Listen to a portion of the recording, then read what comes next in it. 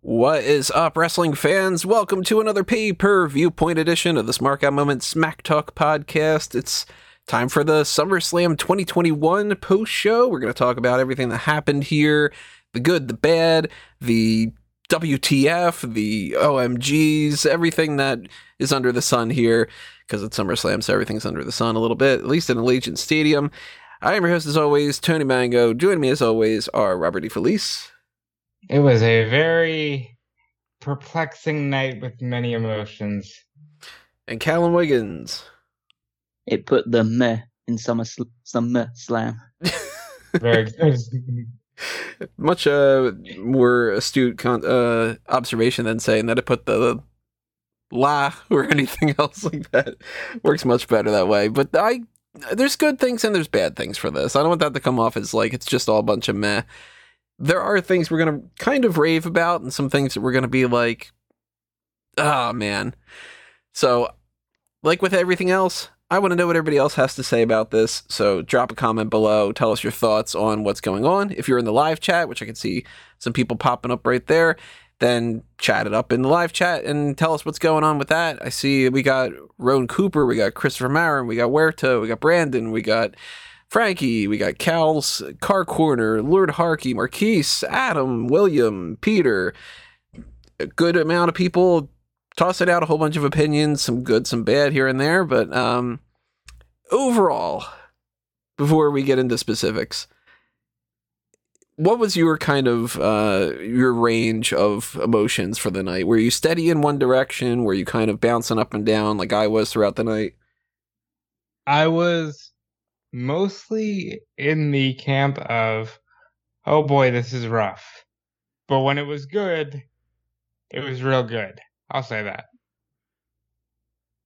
I think as it hit me, particularly during when we talk about the Bianca and the Bianca segment and everything else, but overall, I came away from this show feeling I don't want to watch WWE anymore. And I mean that with an absolute, like, just serious, just like not meant to be like just a like supreme like over exaggeration or trying to overblow or anything like this. I watched this show and nothing appeals to me. Even when the wrestling was good, I didn't care. And the whole presentation and the whole swathe that WWE puts on these entire events, the way that it's structured, the length of the entrances, the fucking AR, all of this stuff, I don't want it anymore. I'm fucking sick of it. I hate watching this program. So I wonder who's going to be the most negative. But I'm going to cut you off here because I think he's serious. And I mean, like, we can talk about it a little bit. The dichotomy and the emotions of the two different shows that we watched between Friday and Saturday, I do feel myself aligning with him. Oh, I think you're totally justified. Absolutely. Yeah, I don't want to take it away because I don't want to be the ultimate like negative thing, because there were like you said there were good matches on the show. I have no problem with most of the performers, what they put together and stuff like that. The booking is shit. The presentation I think is awful, and the crowd was dead halfway through a lot of these segments as well until they got to the stuff they actually cared about. And yeah, I just feel like when you look at the dichotomy between what, just say, AEW is doing, you look at what's happening with WWE right now, it's hard to find any sort of enthusiasm. So even if I could say, oh, yeah, this was a really good match, just like, but what does it mean? Yeah, it's a vacuum. It's speaking in a vacuum. It's just like it doesn't actually. There's nothing. I took nothing away from this show, which gives me any indication that WWE is like turning a corner or anything along those lines. And that's the most depressing thing about the entire experience. Well, I do see a variety of some opinions here. Indranil, if I'm saying it correctly, says awesome show, loved it. Lesnar fire. We got Kervin said they really buried Bianca's head. We got the Bianca thing. That's going to be a big part of this. Don't worry. I see the guest vibe says, "Oh my God, yes, go on, Callum." I guess we should just start at the top.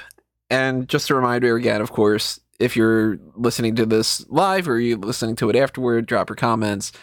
If you want to, help us out in some fashion, the like button, the shares, the favorites, the follows, the subscriptions, the join buttons, the thanks button, the whatever you call these different buttons. They change some of them here and there, but do the buttons, all the good buttons, not the bad buttons. Take advantage of the super chats if you really want to make sure that I see something in there. It's greatly appreciated if you do. Check out the Patreon if you want to help us out in that fashion, and join the members only side of things if you want to get access to that kind of stuff too. It's the same thing as Patreon. Well, I got that out of the way. Don't have to worry about that anymore. I mean, we can dive a little bit deeper into this. We started things off with the kickoff, as per usual. Now, I know that that's never really been something that's too all that much interesting, but we had two things that we were kind of interested in, at least I was, and some other people I could imagine were too, above anything else, which was, are we going to get a match? And are we going to get any confirmation about Sasha Banks? So what they did for those two things were they did announce Big E versus Baron Corbin, which we'll talk about in a little bit. And they didn't say anything really about Sasha Banks. Again, we'll talk about that in a little bit too. But that was really like the things I was like looking out for the kickoff. In the meantime, got some other things that were sort of funny. A lot of audio glitches here and there. Did anybody else notice that? Not even in the slightest. There were some instances of, I think it was Kayla saying to Rosenberg, or might have been, but like to somebody, oh, that was a good one. And I was like, oh, thanks. There was another one, I think it was Kevin Patrick, was like, am I on camera? And they had to cut away with another thing. Hey, look, we'd make fun of it if it was Impact. Got to make fun of it if it's WWE when those things happen too. Got to be fair. So that stood out to me. It's kind of fun. And I have nothing to say up until we get to the match other than that. Anybody else have anything to say other than that, or skip right to the match? Skip right to the match. Well, before the match started, they introduced a contest winner. They had some kind of thing on TikTok, and this person was able to announce the match. She did pretty damn good. If I didn't know, and I was just getting back into wrestling for the first time in like 10 years, I would genuinely think she was just employed by WWE. Not bad, right? Yeah. Yeah, she had a pretty powerful voice. So, credit to her. I didn't catch her name, so sorry, I can't really, kind of toss that out there, but whoever it was, good job on that. And we got Big E versus Baron Corbin. Fine enough match. I liked how Corbin was trying to make sure that he could run away with the briefcase instead of just being worried about winning the match itself. But yeah, nothing really much to it. It was a match. It was a thing. I liked it. Big E scares me every time he does the apron spear, especially to a tall Baron Corbin who wasn't able to fly like the most do. But good match, and Big E looks dominant, and I really enjoyed that. Yeah, I appreciate the fact that Big E's looking a lot leaner recently. Like, he's obviously got a huge amount of muscle in his shoulders and pectorals, but it's just he looks more in shape than I think I've seen him in pretty much his entire WWE run. The spear spot, I think he needs to stop doing because he will injure himself at some point because he keeps catching his legs on the middle rope. And so he is going to fall flat on his face at some point, and that could be problematic for him. The Corbin stuff has been fun. Him just trying to walk away with the briefcase, trying to do whatever he can to keep hold of that, even though it belongs to Big E. But Big E gets the win, as he should do, reclaims the briefcase, and yeah, we move forward. The biggest pop for me was that in Baron Corbin's ID photo for the match, he was holding the briefcase. Like, they bothered to take promotional photos. I didn't catch that. Baron Corbin with the briefcase. That's funny that they bothered to do that, especially because there's some people on the website that it's like if you click on their profile, you see that they're graphics from like 2017 or so. Like, I don't remember the last time that they might have updated like Tamina's or somebody, They bothered to do that. That's funny. Marquise in the chat, super chat, thank you. A tale of two shows, pure ecstasy one night, anger and boredom the next. Yeah, it's kind of indicative of this. Frankie bringing out very good. WWE is partnering with TikTok. I love TikTok personally. Probably the most popular social media platforms. They're good for both sides. It's definitely a generational thing for sure. Now, I'm in my 30s. TikTok is just Vine, but people doing an arm dance.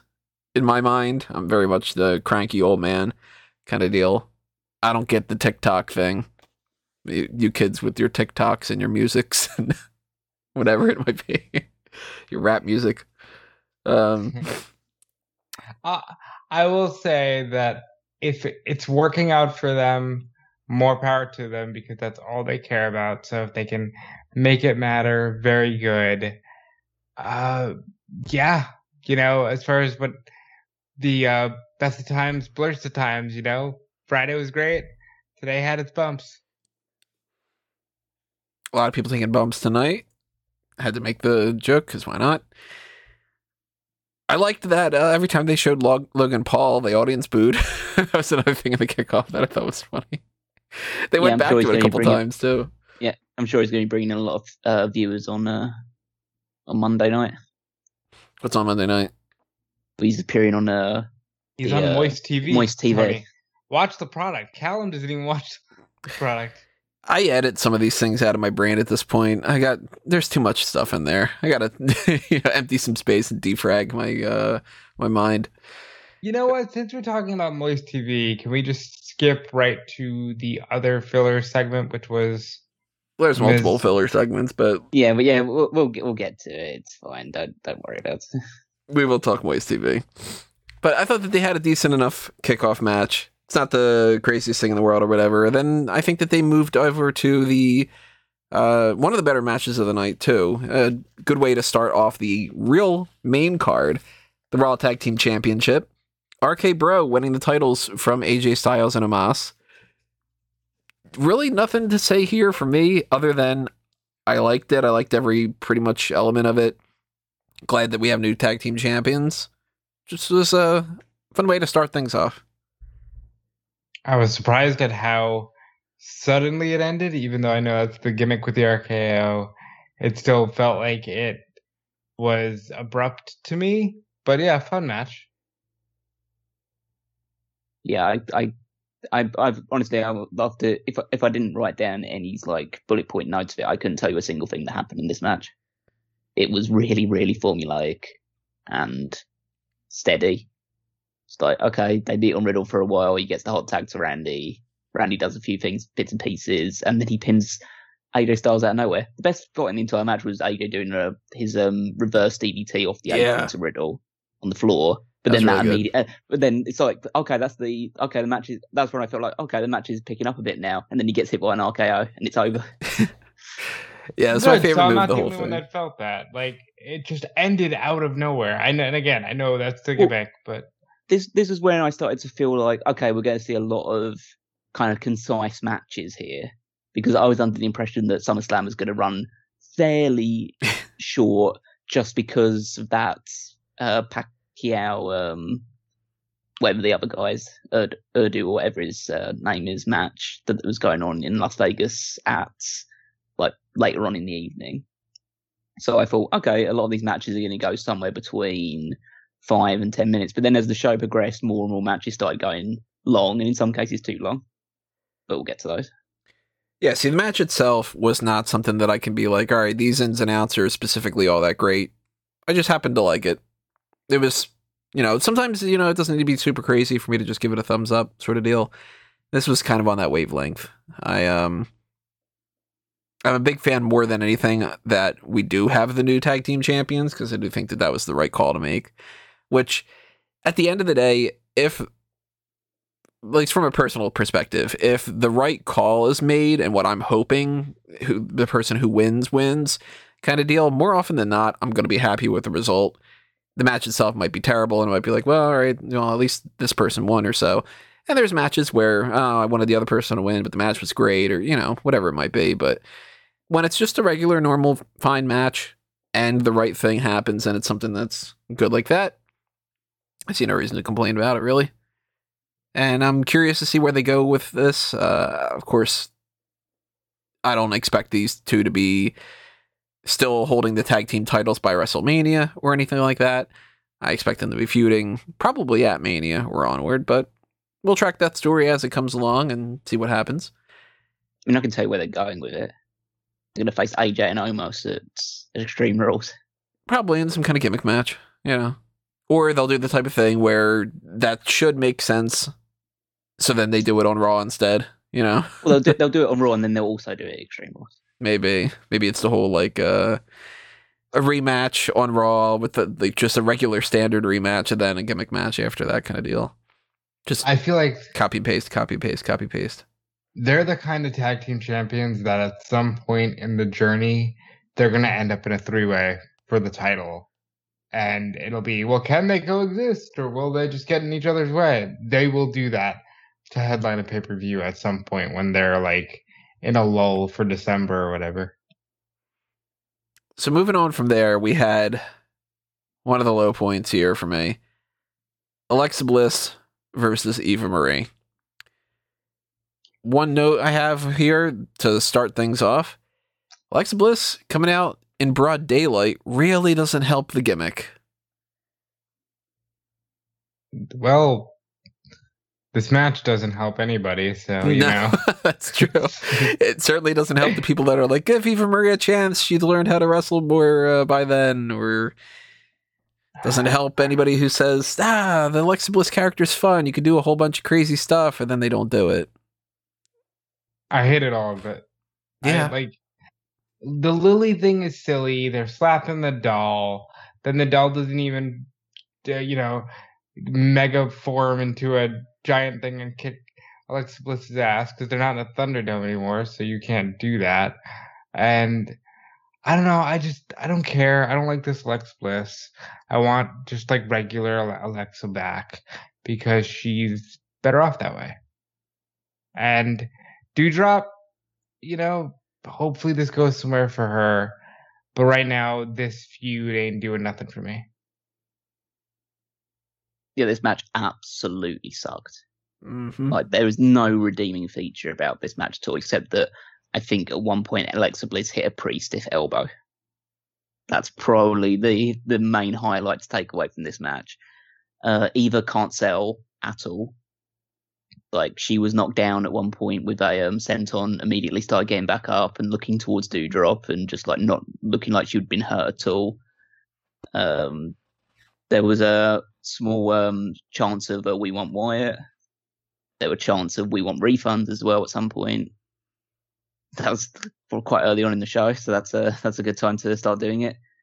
Well, according to some that were there, like the cash app stuff was down, the card swipers were down, so I think they were just having a rough go of it in terms of like making purchases and things of that nature. Eva's offense towards Lily was probably more authentic than her offense towards Alexa. Just slapping her a couple of times, then hitting her with the doll, because that's a big deal. And then there was the worst moment of the match for me was actually the finish where Alexa goes for the DDT and Eva takes it badly, and then you can just see her immediately get her hair out of her face. Just goes like she's taking a DDT. Her first course of action is to brush hair out of her face, like not sell it at all. And then she just has to lay down in place for 3 seconds, and then okay. And then all this stuff about Doudrop on the floor says the loser is Eva Marie, and then she poses in the robe, and I'm just thinking, why were these two ever a tag team? Can anyone ever explain like what the purpose of this was? Like, why do they still get on? Why do they still do things together and stuff like that? Are they still going to be a tag team on Raw? Are they still going to come out together and stuff like that? Is it like where are we going with any of this? I think that they put them together because it was a way to call up a new star and also try to do this. Can we stop using that language, please? We can't refer to anybody apart from one or two select people as stars. They are not stars. They're just bodies on a TV show. My bad. So they swapped one of the bodies from the UK TV show to the Monday Night American that's good. show. See, that's good. I like that language, yeah. And, take some of these like slightly more realistic mannequins and put them onto the show. And it went nowhere because, as you just said, they are not stars. They are just warm bodies. So what are you going to do? And guess what? I know it's all down to Vince. I know it's all down to. I'm not hitting this on the performers at all, but it's just a case like I can't call them stars because they're not in the business of making stars. They're in the business of pushing their own brand forward and making that through deals with TikTok and stuff like that. It's not about actually adding personalities. It is all down to Vince. He needs to go, but we can't hope for that at the moment, unfortunately. So, well, this whole Doudrop thing. I mean, they started this off immediately with they're going to break up.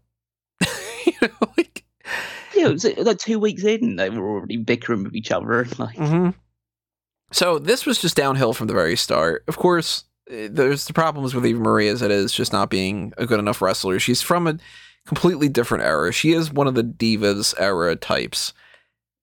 Very attractive woman, everything that goes along with the personality type of thing that they would have gone with a different era, but she just can't hang in a more wrestling-centric kind of environment. And when you get that and you mix it in with a bad storyline with the Doudrop thing, and this Alexa Bliss stuff, no matter what, she's not getting away from the We Want Wyatt chants because people are just going to be pissed about that. She's just kind of the knockoff version of that. And then you don't even do anything of that caliber in the match. You're slapping around Lily, and nothing happens with it. Lily doesn't fly around the ring, or there's no possession thing. It's just, okay, I'm gonna be mad you slapped my doll around, and then I'm gonna put the doll back. The most interesting thing about this, honestly, to me, outside of tag team splits and whatever and this kind of thing. Somebody had a sign in the crowd that said, Eva Marie is worse than an airport tuna sandwich. And I just thought that was a great insult. Yeah, they were a little fun with the signs tonight. But really, I don't even know where they go with this on Raw. I wouldn't be surprised if Eva is wrapped up quicker again, because they'll probably just move on and decide, we got nothing for you. Maybe. I mean, if they're looking to save money, who knows how much they would have signed her for. Could be the case. Catching up on the chat a little bit, Marquise said, are you the get off my lawn old man, Tony? There has been more than one instance where I've been like, what are they doing in front of my lawn? So I can't deny that. We got some questions about some of the stuff about what's going to happen with Roman Reigns later on. We're going to get around to that in a little bit. I know that's one of the big stories, so put a pin in that for now, everybody who's wondering if we're going to jump around to that. We're going to get to it eventually. Adam says, thank God that there wasn't a Lily eye blink of doom. Any other thoughts on this Bliss and Eva Marie thing? You guys ready to move on? No, and I'm surprised that we've spent this much time on it. That's true. The United States Championship match took place after that. Sheamus loses the title to Damian Priest. Pretty good match here. Not too much for me to talk about. It's just one of those things. Match was good enough or whatever. I lost a little bit of it. Just I had a power outage at the time, so I wasn't able to see 100% of it, mostly because my backup power had to kick in, and then by that point, I'm trying to scramble around to make sure that I can save everything that I'm saving and all that. So it's probably about like a 3-minute window of this where I was only kind of half paying attention. But what I did see, I'm glad that they were having a back and forth. Glad that Priest won. And I don't know, thumbs up on that. How you guys feeling? I liked that the right guy won. I thought this wasn't as good as their first match on Raw, but this is still a very solid match. And again, the right guy won. Damian Priest, if for somebody who only watches the pay-per-views, let's say, this guy looks like a star. He was in a match with Bad Bunny. He was in a silly zombie match, but still like a special match at Backlash. And now he's won the U.S. title at SummerSlam. Yeah, it was good. It was a pretty physical exchange between the pair of them. Sheamus looks excellent in the ring, and he didn't disappoint here either. I thought the finish was pretty good. Like the idea of Sheamus like blocking a springboard attack with like that running knee and getting a good near fall off of that.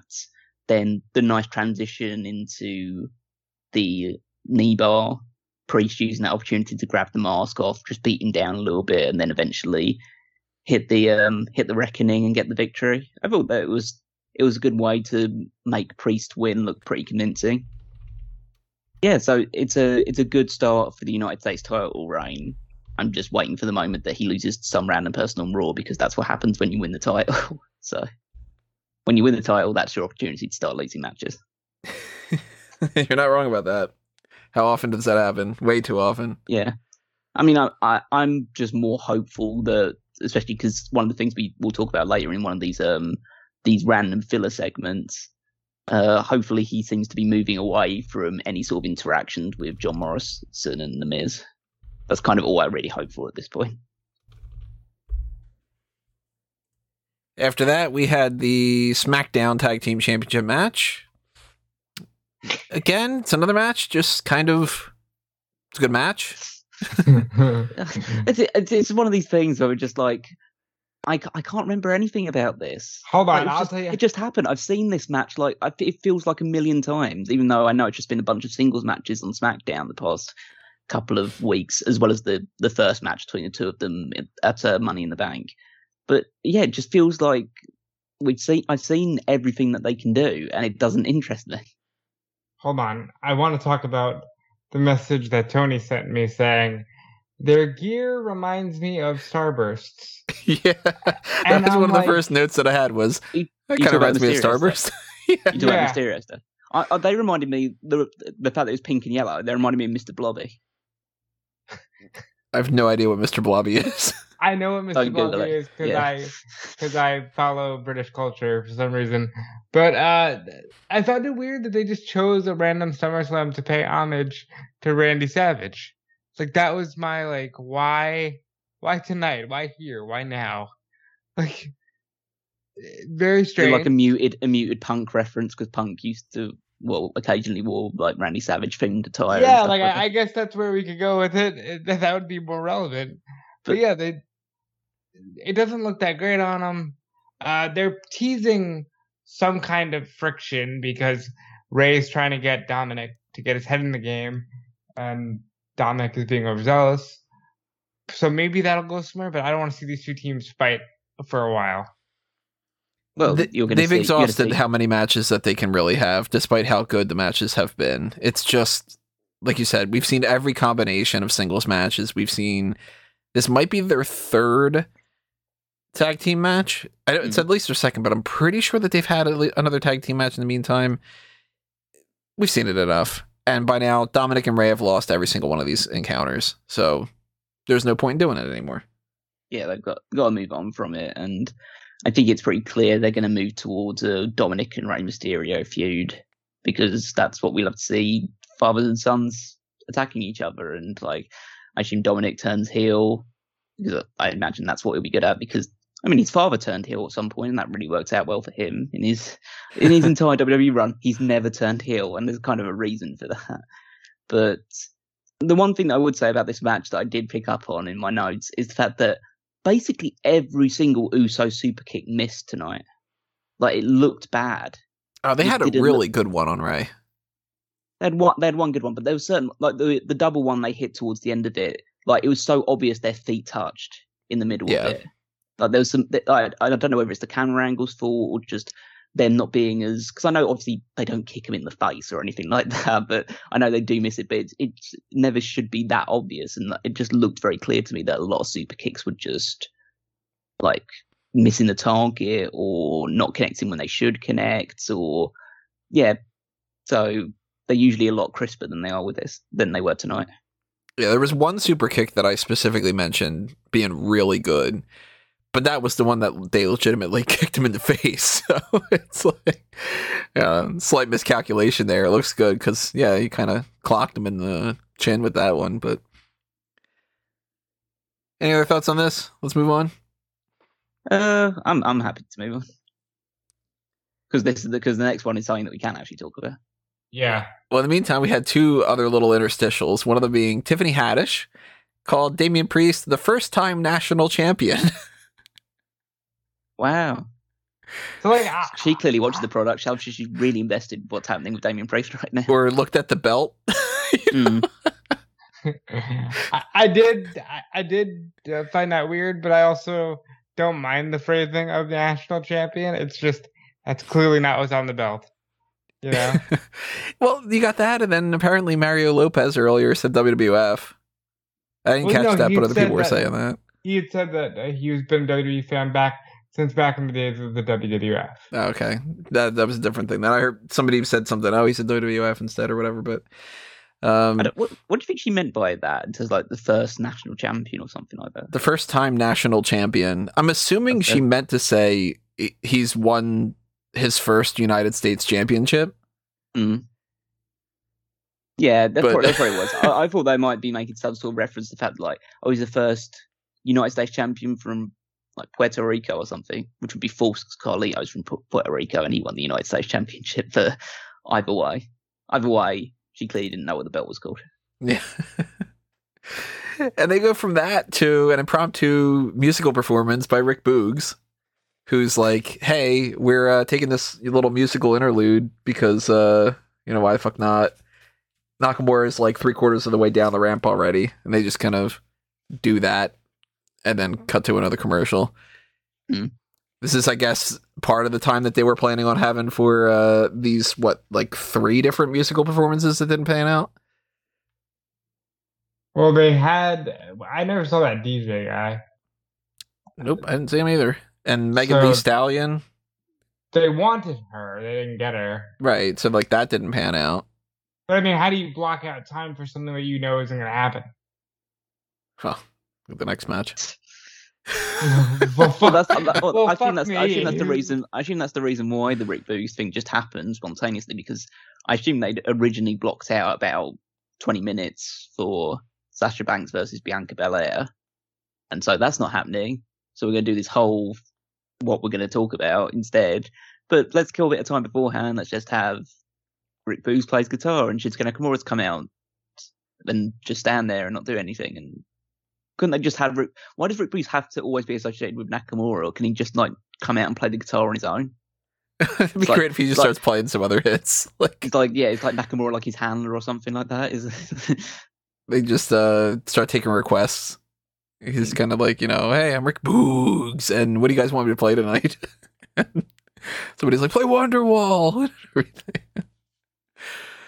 Well, I was surprised. I was like, oh, maybe this is just going to fill the void of the Sasha Banks match because we still, they're advertising that that's the case. And then instead they go, well, next up is the SmackDown Women's Championship match. Bianca Belair is going to defend against Sasha Banks. So Bianca Belair comes out, and it's like, all right, why is she coming out first?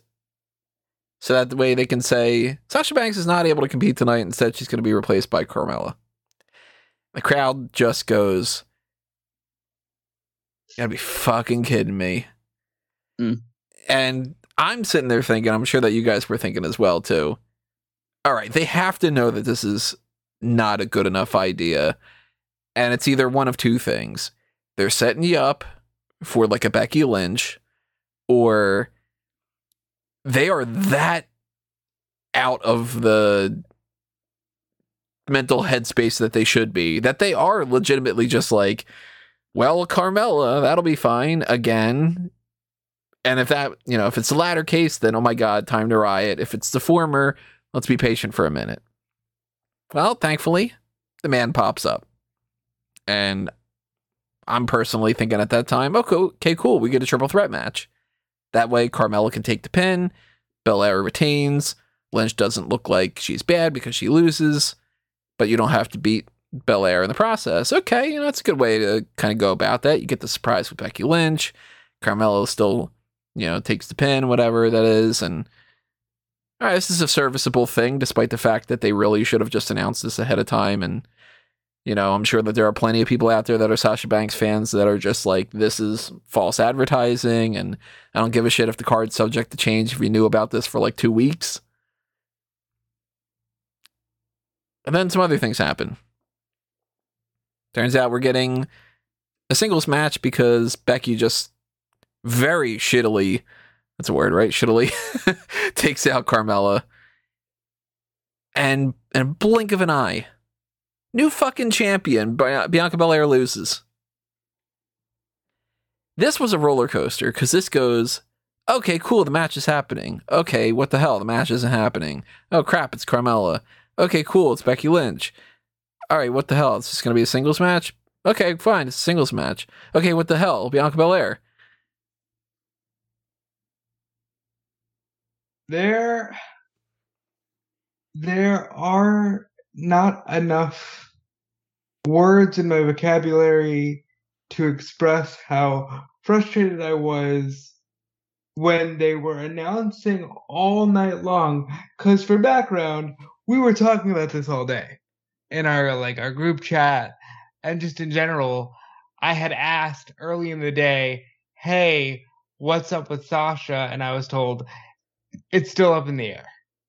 Okay? And they are advertising this match.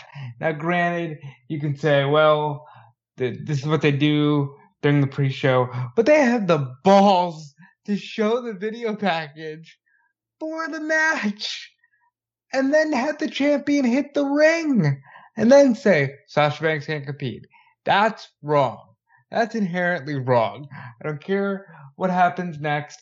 That half of it is wrong and should not be done. They need to just say, hey, Sasha can't compete. If people are going to speculate it's COVID, people are going to speculate it's COVID. Whatever. Say what it is or say what it isn't or whatever you have to do, but don't advertise the fucking match. That's wrong. Then you get Carmella, which at the very least they knew Carmella's not a good enough answer and we're swerving the people. We're going to give him Becky Lynch. That's cool. And then you beat Bianca in 5 seconds. And as actually, I'm going to toss it over to Callum because he described it so perfectly. So I give the floor to Callum Miggins. I can't even remember what I said in the. I said it somewhere in the chat or something. Well, what you had said essentially was, and this is the ultimate stamp of Becky Lynch is back and nobody else matters except Charlotte. Yeah, well, and that was re-emphasized even further when we get to that match. We'll talk about that. But yeah, a lot of people had speculated about the fact that when Becky Lynch comes back, people would be happy again because, okay, Becky's back. That means people will give a shit about the women's division again.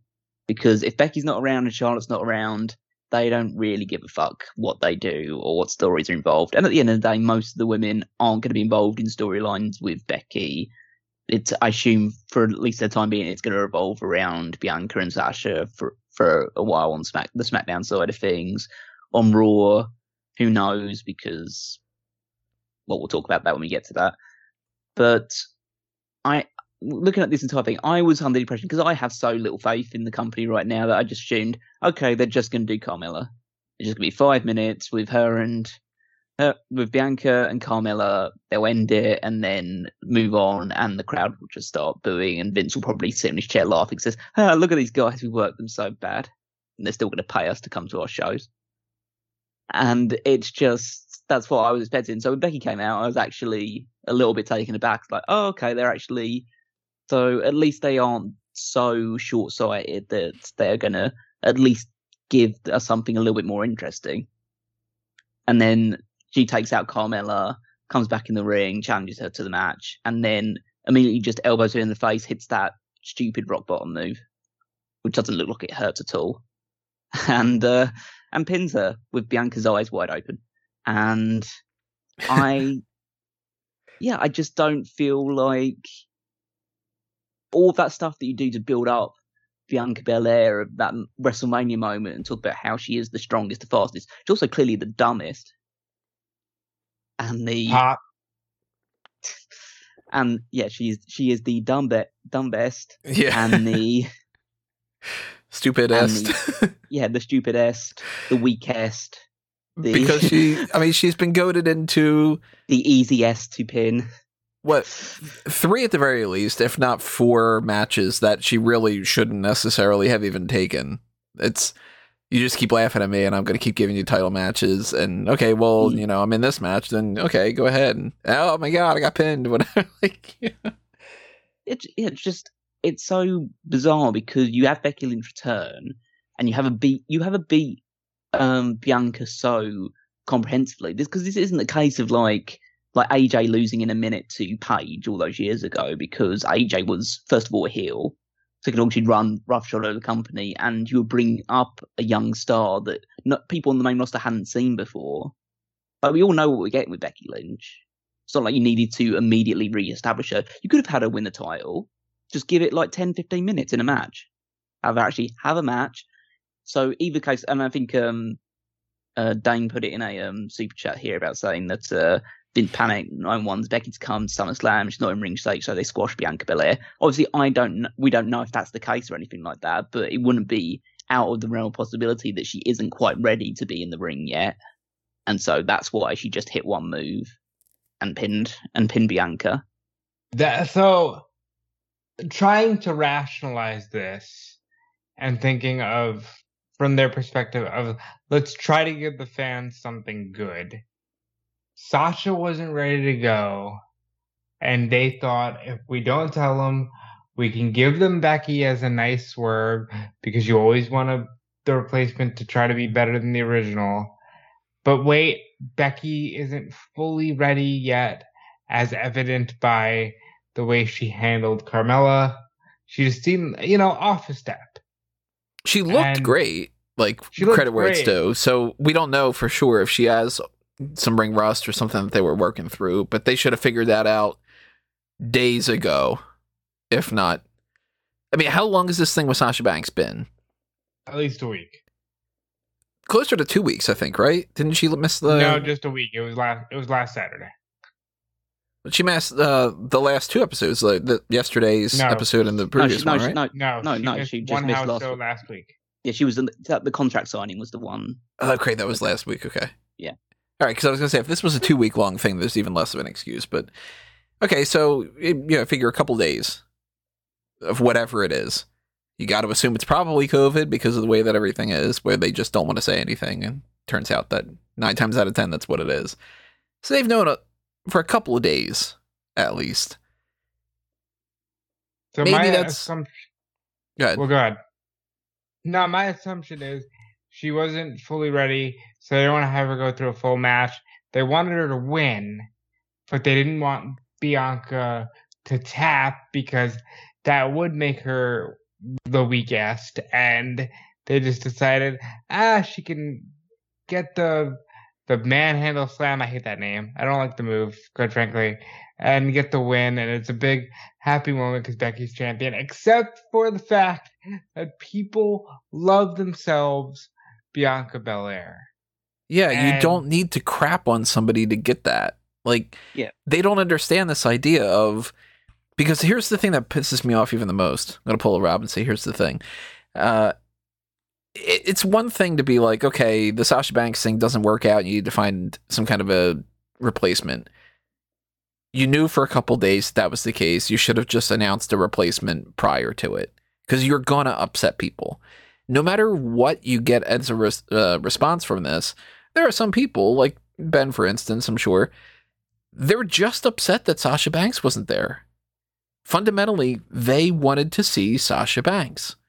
And you lied. The card's always subject to change, but you waited until the moment to go, yeah, but never mind. That's really bad just on its own. The Carmella thing, of course, that's just a swerve just to get you to be like, oh my God, now you're doing that, and damn it, for the Becky Lynch thing. But somebody mentions it in the chat here. I'm trying to see who it was. Michael Patrick says, well, then just have her say, I'm coming for that belt. The return itself would have sufficed. There is an argument for that, too. I'm sure some people would have then made the argument, well, why didn't she just wrestle right then? And that kind of deal, too. There's almost no way to get around some of these things, but there are plenty of other people on this roster that could have been an interesting person, including they could have just gone with like, hey, Toni Storm gets the shot, and some people wouldn't have been as upset about it. Or, a handful of other kind of options. Or maybe since they knew that this was a thing prior to Friday night, it wouldn't have been the best case scenario, but maybe they could have had a triple threat with Carmella and Zelina and just not done that on Friday Night SmackDown. They didn't do the triple threat, you know what I mean? So there are other ways to do this, but the thing that annoys me more than anything else is you go through multiple steps of yeah, but, and then well, if, and all these other kind of things. The fact that they did the Becky Lynch thing, there's going to be gaslighting, and there's going to be excuses, and there's going to be apologists that are going to say, oh, you're upset about the Becky Lynch thing where she beats Bianca Belair? Pfft, you guys don't like anything. It's like, no, you shouldn't have to sacrifice a positive to get another positive. It's not a trade-off. It should just be good stuff. Somewhere along the way, WWE's gotten this mentality of, if we give you a couple good things, you should just be happy. Whereas, fundamentally, every single thing that WWE should do should be good. I don't get a meal from McDonald's and go, well, I mean, half the fries were bad. They weren't really cooked all that well, but some of them were really good. And the burger was kind of, but the chicken nuggets were fine. No, I want everything to taste good. I want every match to be good. I want every promo to be good. And I don't expect it to be all knocking it out of the park kind of deals. And that's okay. You know, you're going to have some flubs once in a while. But you can't go into it going, you're going to take a loss on this one no matter what and be happy with it. That is not the way to run a company. It's like saying, I gave you water to quench your thirst, never mind the fact that you're hungry. You know, like it's very strange, and it's something that WWE has unfortunately gotten into the habit of doing. What I don't like is you have now ruined everybody, because people are already mad about Becky because it looks like, and rightfully so, what the hell? She just comes back and they just give her Bianca's belt.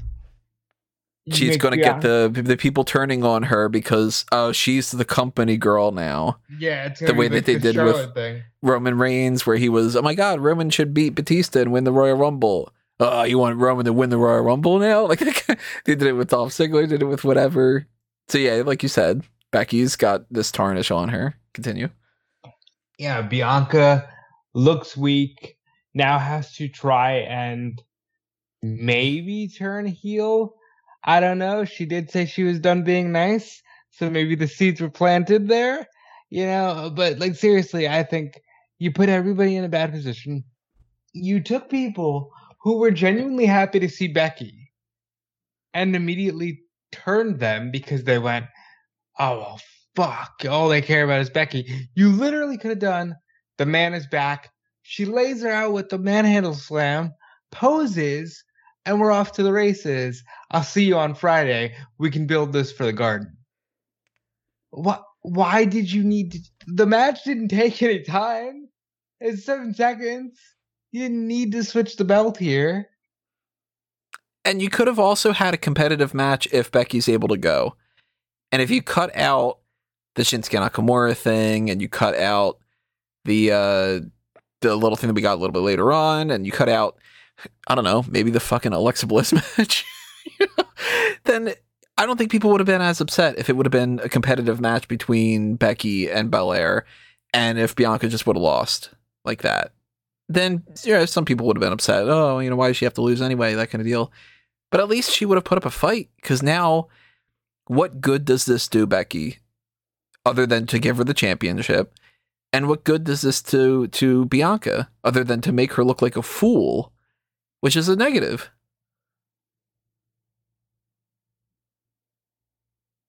Yeah, it's it is just an incredible ability that WWE have to take a moment which should be a moment of just pure jubilation and celebration, and then leave you scratching your head and thinking about, just asking why more than anything else.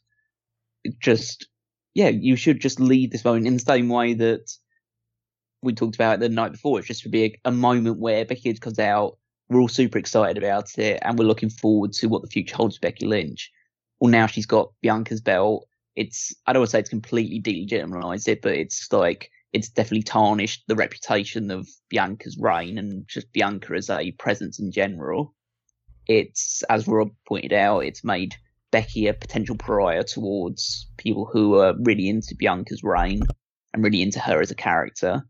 It points her out as maybe as like the company girl, And so that's not a position that you want to be in, especially when you've built your entire career on being the underdog. That's essentially, has it in a, I don't want to say it's a guaranteed situation, but she could be on a trajectory towards a John Cena type situation where he comes up very organically and the crowd gets super behind him, and then they realize, oh, the company actually really wants him to be the champion, or really wants her to be the champion. So yeah, we don't want that. We want other people to get an opportunity as well. It can't just be about these people. We want something different. And so that could turn her heel. Or maybe that's the whole long-term goal, is to turn her heel in this scenario. I mean, to be fair, they turned Daniel Bryan heel like 6 months after coming back from injury. So I guess they can do that with anybody. I just want to wrap it up on this, at least for my part. Kudos to her. Again, Headlines Mania. Holds one title for well over a year.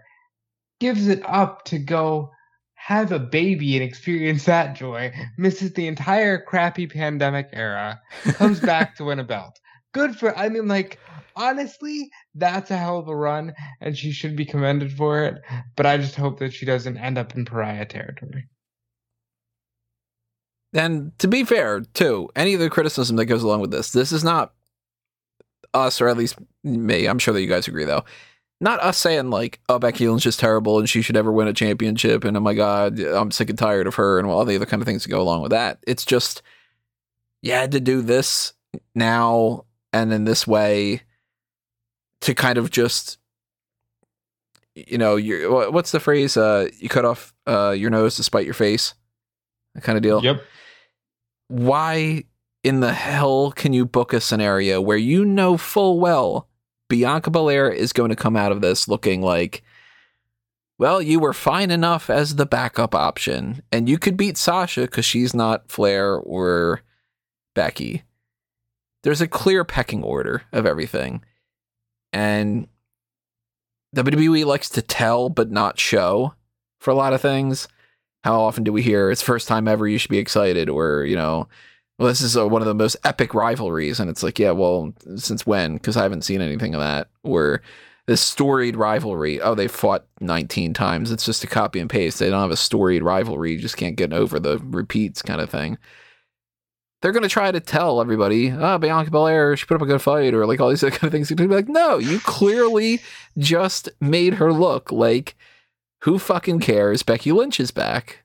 Well, you know what? Even sadder about it is that Bianca walks up the ramp and she just nods in appreciation of Becky. Says, okay, you got me. She's smiling at the top of the ramp, looking towards Becky, holding her title that she just lost in about 5 seconds. Because it's like, oh, thank you for saving us by coming here and dethroning me as champion. Yeah, good on you, Becky, for fucking like ruining my entire reputation in one fell swoop. Great job on you. It's like it's the same thing with like the whole Sasha thing as well. But at least Sasha got to have like an epic match when she lost the title. It's fine that she gets appreciation for that, and she shows like appreciation towards her. This woman just came out of nowhere, challenged her for the title. Bianca accepted. She got cheap shotted in the face, taken out with one move and beaten. Like, and then she just walks away and says, "Yeah, good on you." It's like, no, get pissed, get angry. It's like a completely unhuman reaction. It doesn't make me feel like, oh, what a respectful, grateful champion. It just says, wow, what a fucking idiot. I don't want her to challenge again. She clearly is seemingly happy that she lost her belt. She clearly doesn't want it anymore. Let's move on then. Yeah. We want someone who actually would get annoyed about losing the championship in that way. It's like, as if they told her, and they might have, pushed the narrative because everybody's supposed to be happy that Becky's back, including even you, and that's just not how logic works. Catching up on the chat a little bit here. Boudin, I'm not expecting McDonald's to ever be good. No, Wendy's is better. Hey, Wendy's, if you want to sponsor us, you know. But we've got some other things here. You know, people sick of Becky, some plot armor, those kind of deals. Yeah, Brandon mentions Royal Rumble winner and WrestleMania main event winner drops Becky in 15 seconds. Makes no sense. Yeah, you know, you're good enough if we don't have the people we really want to push. And we've seen that time and time again with a lot of different people. Just like, Braun Strowman, hey, you can come in and you can be Goldberg, you can be the champion, but once we get around to when we can have like Roman or somebody, then can you probably fuck off? That kind of deal. Now we got the Mary Sues, that kind of deal. It's just way to take a negative and then a positive and a negative and a positive, whatever, and end the whole thing with, all right, now people are going to be mad at Becky. Bianca looks worse. And hey, I guess we know what we're getting for Survivor Series. We'll talk about that later. Because that's what matters, right? I am shocked. You are shooketh. Let's go to the match that I paid zero attention to because I'm too busy updating all the shit that goes with Becky Lynch. Drew McIntyre beats Jinder Mahal. Do you want to know what my legitimate notes are for this on my the document that I'm writing this up on?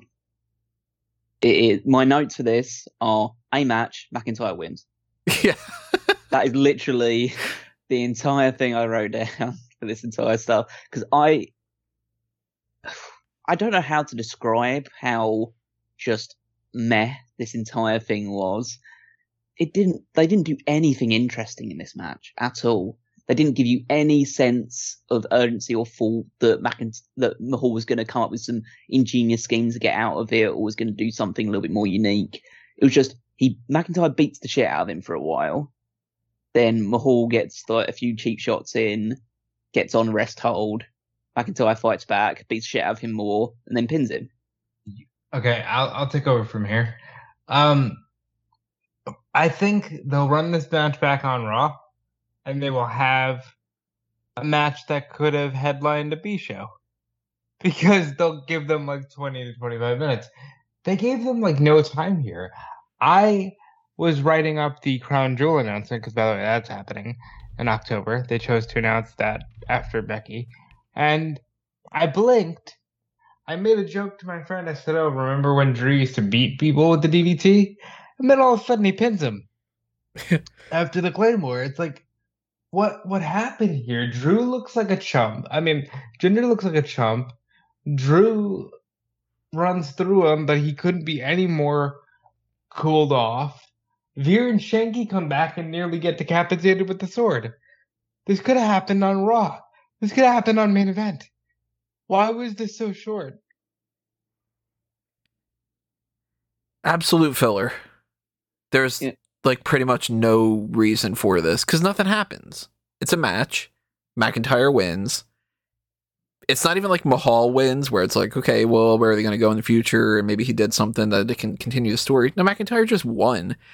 He didn't win in any kind of decisive enough fashion where it's like, okay, he took him out for good and he got his revenge. No, he just won a match. So this bitter feud of, I'm going to rip your motorcycle apart and I'm going to try to stab you with my sword and whatever. He just wins a match. He gets slightly better paycheck. Big fucking whoop. And then after the end of the match, Veer and Shanky come out and they're like, hey, now that the match is over, we're going to kind of help Mahal.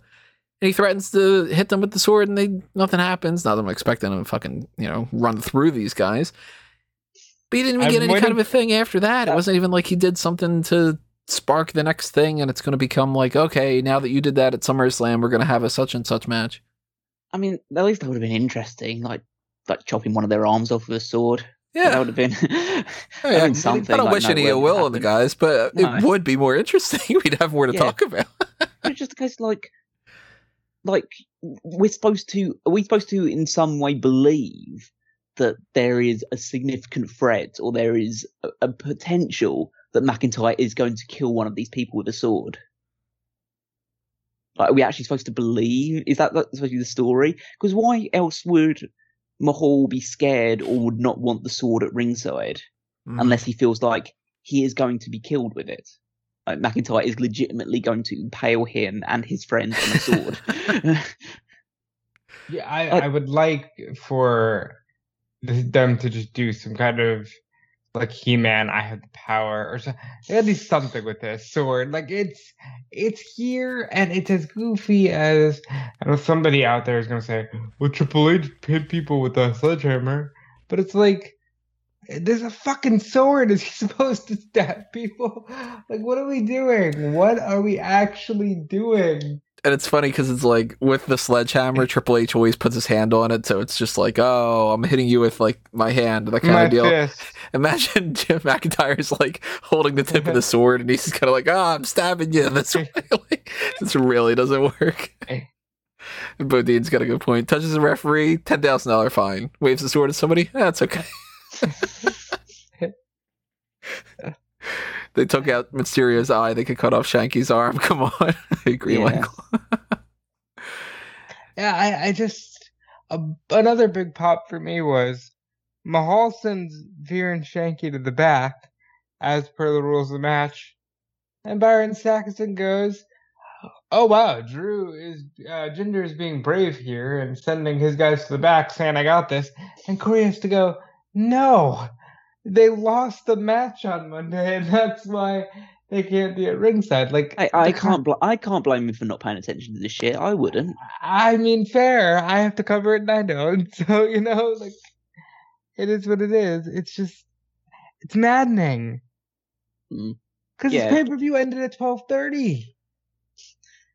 Well, this is like the last of the, like, like I would say like the big like filler type matches, because at this point no match had gone. The longest match on the card at this point had been Priest versus Sheamus, which arguably went too long, and so all the rest of them have been like 7 minutes, 4 minutes, 30 seconds. This one was like just over 4 or 5 minutes. Just okay. They're just like, at this point I was fully in the mindset of, okay, we're wrapping this up pretty quickly. And then the next 2 matches happen, and then you just, they're actually stretching this out. Oh God, I'm going to be really tired by the end of this. Especially when the fucking Super Soakers came out. Was that the next thing? No, it probably was. It probably wasn't, but that's just in my mind, just thinking like, you could have ended this show like 10 minutes earlier. You did like we'll get to it. But, like... So then we went to the Raw Women's Championship match. Nikki ASH gets the first entrance because, of course. Huh? Did we not do the Edge match? No, the women's title match first. Yeah. Okay, whatever. So Flair's got to get the final entrance because she's the most important, of course. Not the champion, but that's how it works. So the champion comes out first in this one. And to be fair, I know the champion came out in the WWE title match as well, but that's like Goldberg, and Goldberg has the special entrance, so he has to come out last. And they did it for the Bianca thing as well, but that's because Sasha wasn't there, and so they had to build up that story. But it's just Nikki comes out first because she doesn't matter, and you can tell by the reaction of the crowd, no one gives a fuck about Nikki. Right, and that was deafening how silent mixed the reaction was for her. I mean, there's no reaction from the crowd at multiple parts of this. There's a part of it where Rhea Ripley does the Riptide, or she's going for the Riptide. Nikki counters to a DDT. I haven't heard such a dead response to something like that in God knows how long, because you might as well have hit mute. There was no reaction, not even like a, okay, she, whatever. It's like she just potentially saved herself from losing the championship from a finishing move with a counter. And DDTs are cool. And it was just like, she might as well have hit like an elbow. No reaction. The match itself, not bad or anything. And these are talented women that are in this match. But what happens at the end of the day? Nikki taps out. Complete waste of money in the bank. Rhea Ripley, of course, for a year and a half, it's just, you're not as good as Flair. Flair wins the title from Rhea Ripley so that Nikki can get this cash in that means absolutely nothing, because Nikki loses all these matches and everything leading up to SummerSlam and taps out. So what did they accomplish? They got rid of the Money in the Bank. They gave Nikki Cross a pity title reign. They took the belt off of Rhea Ripley and established again that Flair is the best of everybody. And they added one extra title reign to Flair. Yeah, pretty much. Yeah, the person I feel worse for is Rhea, who I had been banking on, oh, well, she'll go over to SmackDown and have a feud with Bianca that they'll rush and, ruin, but at least she'll go over to SmackDown where she won't be eclipsed by Charlotte, and now she'll be eclipsed by Becky. So, poor Rhea. Yeah, it's just that I again, you just watch through it. I assume there was still. I think part of the reason why the crowd was so dead or so hard to get into this match because they were still reeling from, first of all, the whole Bianca Becky confusion and stuff like that, and then they had to sit through McIntyre versus Mahal, which no one cared about. And so they get onto this, and at this point they're already pretty underwhelmed. The show's been going pretty long at this point as well, so then get into this one. Like, these entrances, this is the point where I type in all caps in my notes, how long are these fucking entrances? It took 10 minutes for all three of them to get into the ring. It was just, but I don't care. I don't want to see them come to the ring. I want to see wrestling on a wrestling show. That's what I've come to see. I want to, or even though, is that like the whole, again, the swathe of sports entertainment on top of everything as well. But like, Nikki looked terrible on offense for a lot of this match. She was throwing some really weak strikes and forearms and stuff like that. Ripley was the crowd favorite, which I still find bizarre considering the way that she's been booked and positioned. And I just hate when she smirks. It looks so unnatural. It looks like how the Riddler or Joker smile like the Joker would smile. Just do that constantly. They do like this. Nikki does this crazy crossbody down to the floor, and the crowd is definitely silent for it. And then Flair decapitates Nikki with that spinning moonsault to the floor.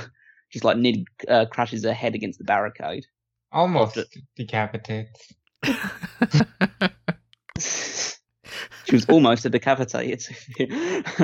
But that was the weirdest thing as well. Was just, again, the way these matches are booked, because at the midpoint of this, mid towards the end point of this match, both the baby faces start beating up the heel, Charlotte, and Charlotte starts overpowering them and beats the hell out of both of them, and she starts nipping up and she starts cheering because she's a heel that constantly looks to get herself over as a babyface.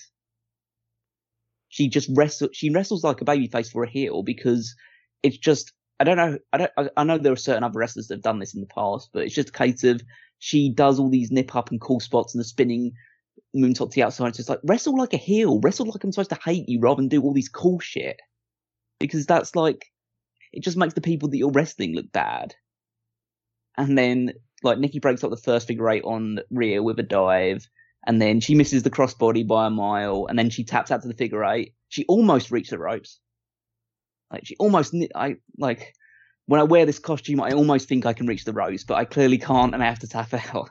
Yeah, when I wear this costume, I'm almost over, but not, it's like... Yeah, clearly her kryptonite is, good wrestlers. That's my kryptonite is wrestlers who are better than me. That is, and, yeah, it was a pretty good match on the whole, but at the end of it, it's just okay, Charlotte is now, what is it now? 12-time women's champion now. I think 12, yeah. Yeah, based on the fact they discounted NXT at this point. And yeah, so she's now 12-time women's champion. She's close, one step closer to break the record. She's wrestled Rhea enough times that she can't really go back to that one. Nikki's dead in the water. They can't retread that one. So, again, the eternal question, who's next? Probably Alexa Bliss. Gonna see creepy bullshit, and I'm just hoping that Charlotte puts Lily in the figure eight because that might be interesting. And also, you can't even say, well, the draft could be right around the corner, because what would the best possible scenario be for the draft? Bianca versus Flair. And guess what you just did to Bianca? You just made her look like shit. And she's not going to beat Charlotte, so then it ends up being you're just going to feed Bianca to Charlotte. And you know what they'll do is they'll go, yeah, but Bianca had a great year, so shut the fuck up. Exactly. It's that type of excuse type thing again. It goes back down to the, but you got Becky as champion right now, and, shut up. Yeah, it's literally Bianca had a great year, shut up. She'll go over to Raw. She'll face Charlotte Flair. It'll be a first again. Never mind, because they put on NXT. Yeah. So Well, no, it'll be the first time ever on Monday Night Raw. On Raw, right? So, look, we talk about this as well, and this is something that might just get lost in the shuffle again. But I might as well bring it up because I think it's worthwhile. The Money in the Bank briefcase has been fucking wasted again. Mm-hmm. She won it. She held it for a month. She lost pretty much the entire time that she held that title. And then she's just lost the title in the first defense. There was no point. It was all for a moment. And that's, again, the big issue with this thing. This company doesn't tell stories. I don't care what they say about, we tell stories, pal. It's just, no, you don't. You live for fleeting moments of time that don't lead to anything else. But then you say long-term storytelling and you have to be patient. And then if it doesn't pan out, then you say things change, just forgive and forget. The thing is that there was a time where they told stories. There was. That time is clearly come and gone. All they care about is moments. That's it. All they care about is they can say, well, at SummerSlam, did you see the moment where Becky Lynch came back and defeated Bianca Belair? Wasn't that a moment? And it's like, yeah, but now I'm sad and you got nothing for me. And it's just, you're right. Money in the Bank is wasted again. I've been saying they need to rehab the briefcase for I don't know how many years now. They need to rehab these briefcases, and they're not doing it. Big E's got the briefcase, but he's not doing anything with it. He's not out in the forefront saying, hey, I could cash in at any time. No, he's just there. The most interesting thing that's happened is another person stole it for a week? A week. Man, the way that things are, it's baffling. It's always baffling with some of these things. Yeah. And you got people like, Charlotte's great. Becky's great. But how do you keep messing these things up? And well, it's like Callum said. I'm sick of, the matches are great and the people are great and the performers are great. Yeah, but you're not connecting. Mm-hmm. You're just, it's like having a bot write a wrestling show and you just go, these are the tropes I found, do this. Just fill in the blanks of, I do not like the town that I'm in. Boo. Yeah. Kind of deal. I see you are wrestling in your hometown. Are you going to be defeated tonight? Yes, that is going to be.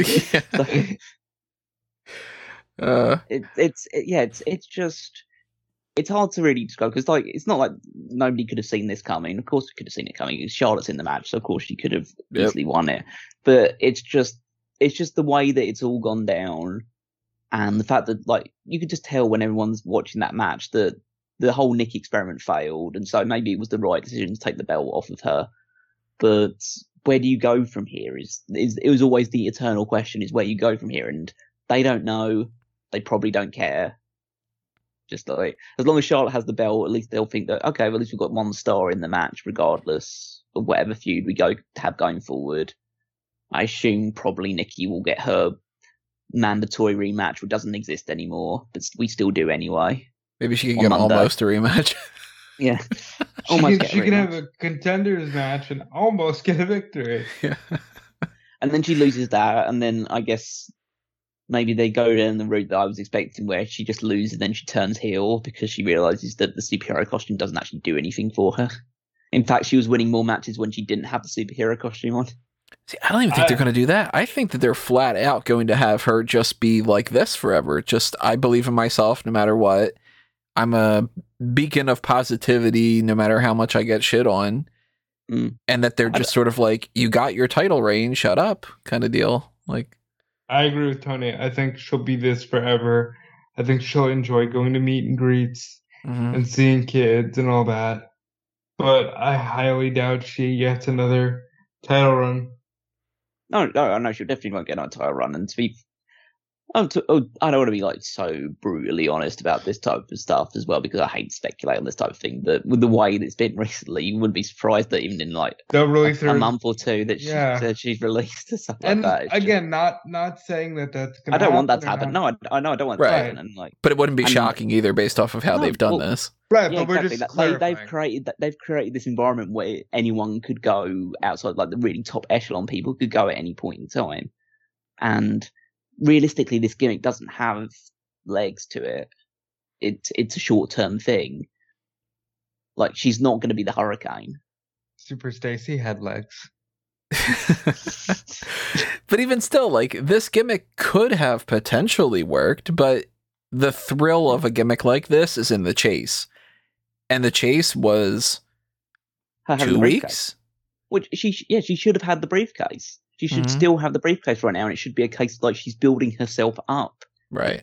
With other feuds to believe in herself that she can beat the champion. And then when she does beat the champion, it's a big moment because we've been with her on that journey with the briefcase. We've seen her grow. We've seen her develop. We've seen her get some big wins over some top stars, like have her beat Asuka in a feud, and she takes on Eva Marie and Doudrop and overcomes their like challenger, stuff like that. Maybe you turn Alexa Bliss fully heel and she overcomes her mind tricks and stuff like that. Have her beat Rhea Ripley.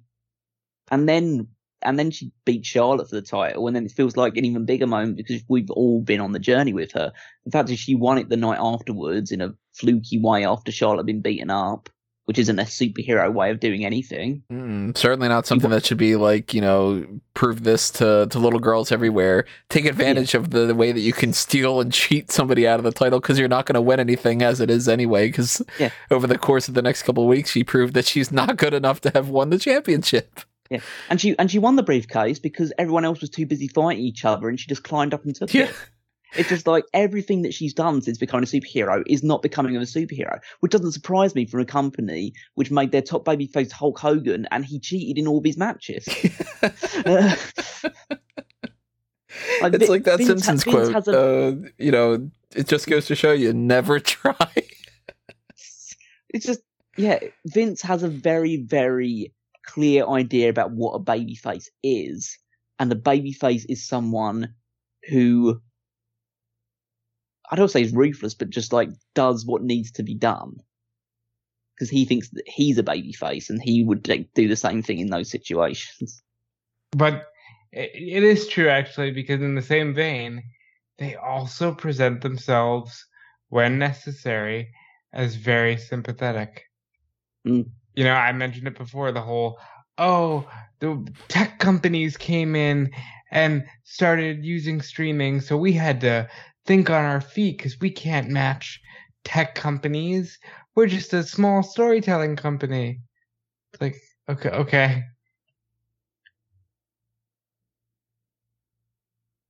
Yeah, at this point, I wasn't feeling too good.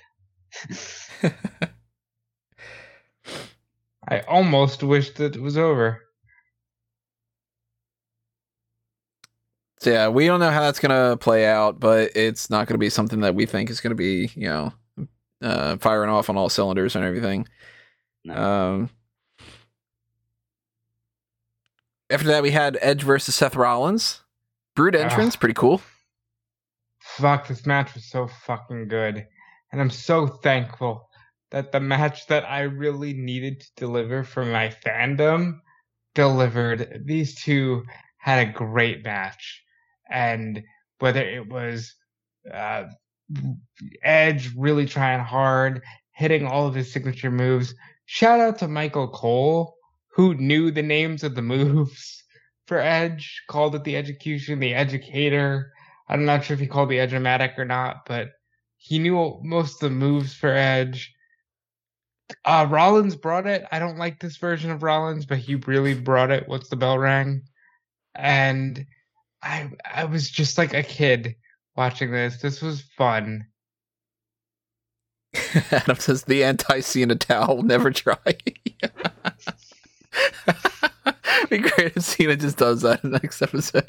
Just don't even try. Give up. Instead of never give up, just crosses out the never.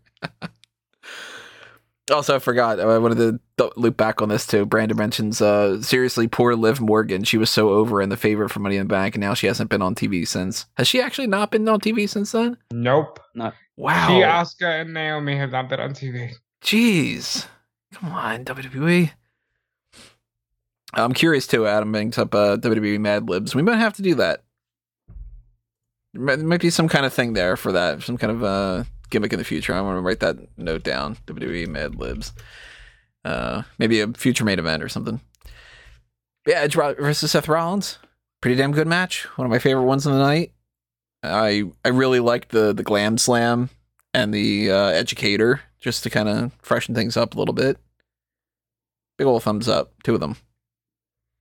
Yeah, I was a big fan of this match. I thought that it started quite slow, and so I was quite nervous, because mainly just like Rollins walking around and Edge making like a couple of brief flurries, but it was mainly like Rollins pandering to the crowd, and so I was worried because the crowd started booing, and so it's where you get that little moment where are they booing Rollins, or are they booing the fact that this match is going really slowly?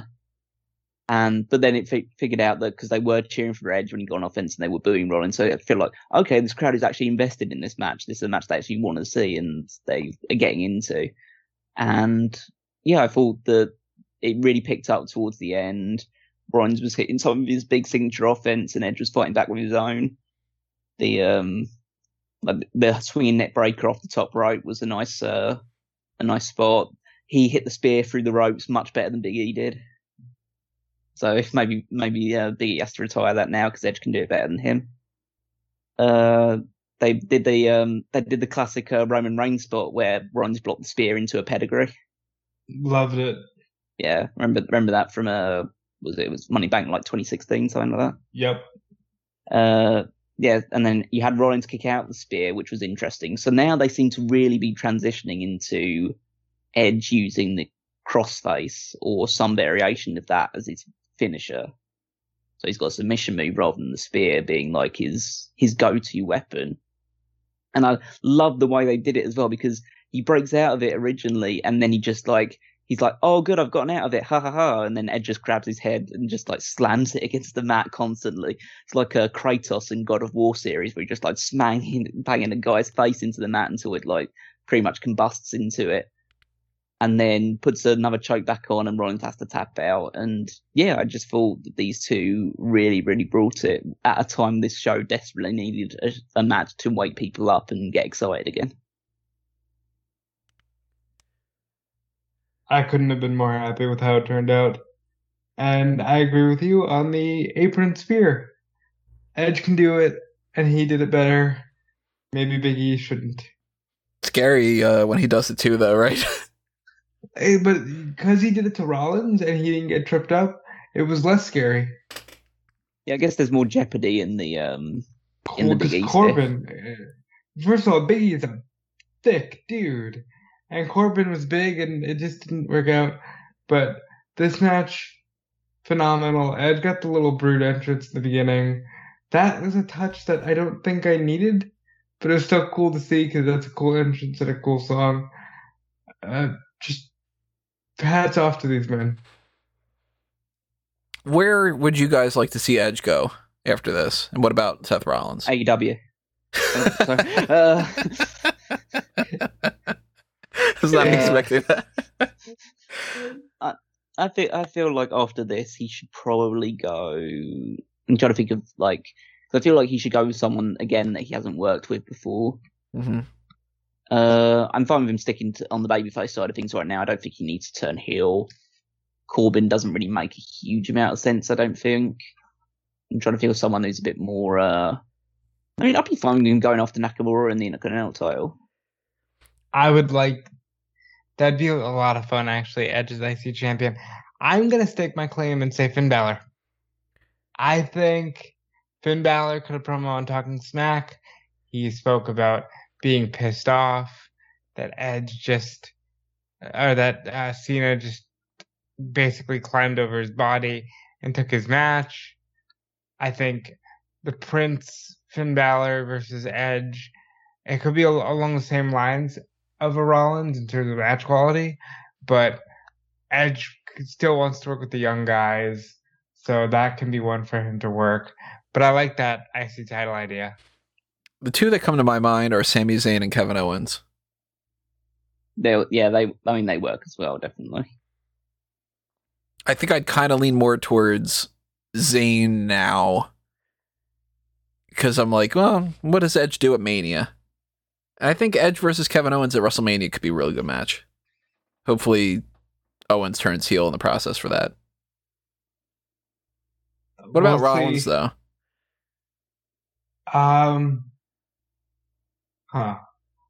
That's tough, isn't it?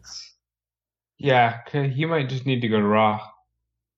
He needs... Now that Becky's won the SmackDown Women's Champion. That's true, so that probably won't happen. Yep. I don't think Cesaro's doing anything right now. I don't think I've seen that match this year. Yeah, it's really hard to place him anything. I mean, maybe because Nakamura is a babyface, so maybe it does make more sense for him to go towards the Intercontinental title right now. Maybe Balor?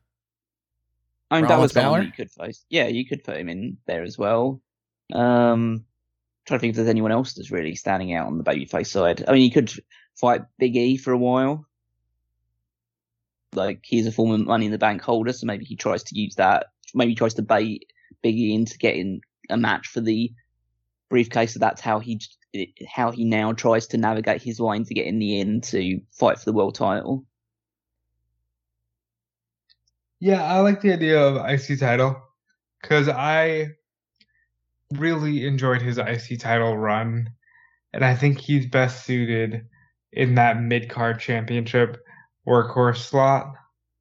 So I'd put him back there. So after this, we had John Morrison and The Miz come to the ring, and they said that they were getting ready to soak the crowd with the Dripstick 2000. Somebody, I'm trying to find the thing or whatever, somebody was just like, the Dripstick, the this and this and this, oh my god, Vince is horny, kind of thing. But they don't have it the way that they thought that they did. Morrison thought The Miz had it, Miz thought the Morrison had it. Xavier Woods comes out, dressed up as a Scott Hall homage, and he's got this big super soaker, and this... Look, I'm a huge fan of The Miz. I'm a huge fan of John Morrison. I'm a huge fan of Xavier Woods. I'm a big fan of Scott Hall. All four elements of this. Shit, I like super soakers. They were fun as hell as a kid. This was goddamn terrible. The crowd could not have given the slightest shit if you would have just paid them, it seems. I think they got into the bit from Woods, but this wasn't necessary, and it wasn't necessary at 11:15. It really wasn't. Like, it didn't even set up, oh, Logan Paul's laughing at them from ringside. It was just, hey, they're going to soak him. And Kofi's nowhere to be found, which is concerning. Woods looked great. The tights looked great. The hair looked great. 5-star cosplay. But this was stupid. And by the way, are Super Soakers not in production anymore? Why don't they just use Super Soakers? No product placement deal, I guess. Maybe they are trying to get a Super Soaker product placement deal and they just won't do it. So now they have to switch it over or whatever. Fine, then we'll make our own Super Soakers. You know? Well, the product placement deal was with Push It.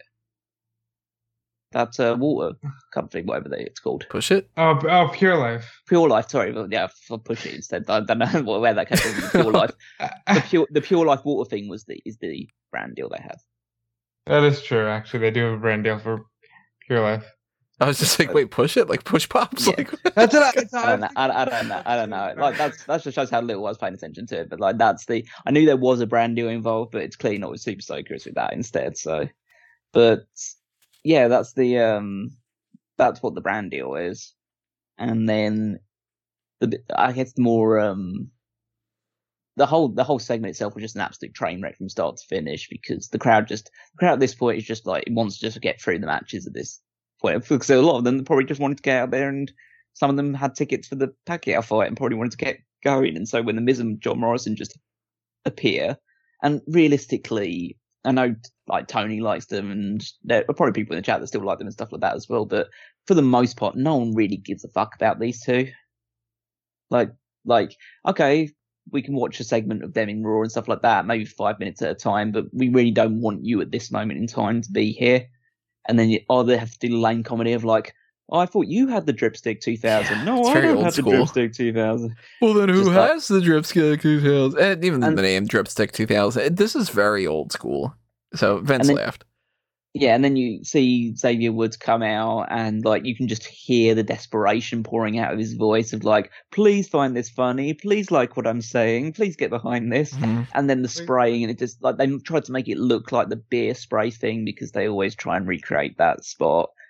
And like just hearing that, like seeing them all splash around in the water and stuff like that, and the crowd just couldn't give any less of a shit about what was happening. I think that the crowd was also confused too, because it's like, where does Scott Hall come into this? Well, they're probably confused about, first of all, the Scott Hall reference, and second of all, why are they falling around and flailing all over the place? It's a fucking water. It's water. Yeah. Why? Everybody flips out about this. It's like, you take showers, don't you? You know, it's not like the water is like, I don't know, tainted or something. Like, you know, it's different if they would have filled this with piss. Then it's a different story. I didn't realize that like Miz and Morrison were fire types. So they have to maybe they're Ashton Kutcher and Mila Kunis. I mean, I don't. To be fair, if they were fire types, I don't think it's like having one of them carrying around a dripstick the entire time would probably be that sensible in the first place. But that's like, but it's like, oh no, I'm slightly wet. Yeah, it was just, it was such a segment which they had so little need to do, and yet they decided to proceed on with in the first place. It's just, did not like it at all. And we moved over to the WWE Championship match, Bobby Lashley against Goldberg. I wrote down, while the entrances are done, should I start counting the seconds down? And this went a little bit longer than I thought that it was going to, and in a weird way, too. It was a match. It was an actual match. With a weird ending, though, because midway through or so, MVP, I mean, he's supposed to hit Goldberg in the leg. He maybe barely taps him, and Goldberg has like a delayed reaction of like, oh, ow, yeah, ow. Also, that hurt. And then the rest of the match is working on the leg to the point where Goldberg loses by referee stoppage. This beast that was unstoppable before and has lost 60% of his matches since he's come back on this run. He gets beaten up so much that it's like, oh, the old man can't stand up. Wow. Well, so you can't have it both ways, right? Like, you can't have Goldberg run through Lashley and also, like, be mad that the old man couldn't hang with Lashley. I think this is very clear. Goldberg is going to get that belt. It will just take place in a kingdom in Saudi Arabia. I think because of everything you just said about he didn't really hit him, and they ended up working on the knee and all that, I think Goldberg will definitely say, hey, I wanted a shot, and they'll do it in Saudi, and Goldberg will get the win. Yeah, I think in their way, this was them protecting Goldberg by having him lose to, like, essentially referee. Like, Goldberg didn't give up the referee, just decided, okay, I can't let him take any more damage to the leg, so that's me making the decision on Goldberg's behalf, so he doesn't have to submit, he doesn't have to take a pinfall. Lashley then keeps attacking him with a chair afterwards. I was more worried about the multiple times where they both dropped each other on their heads during the match, but that was like a whole different situation.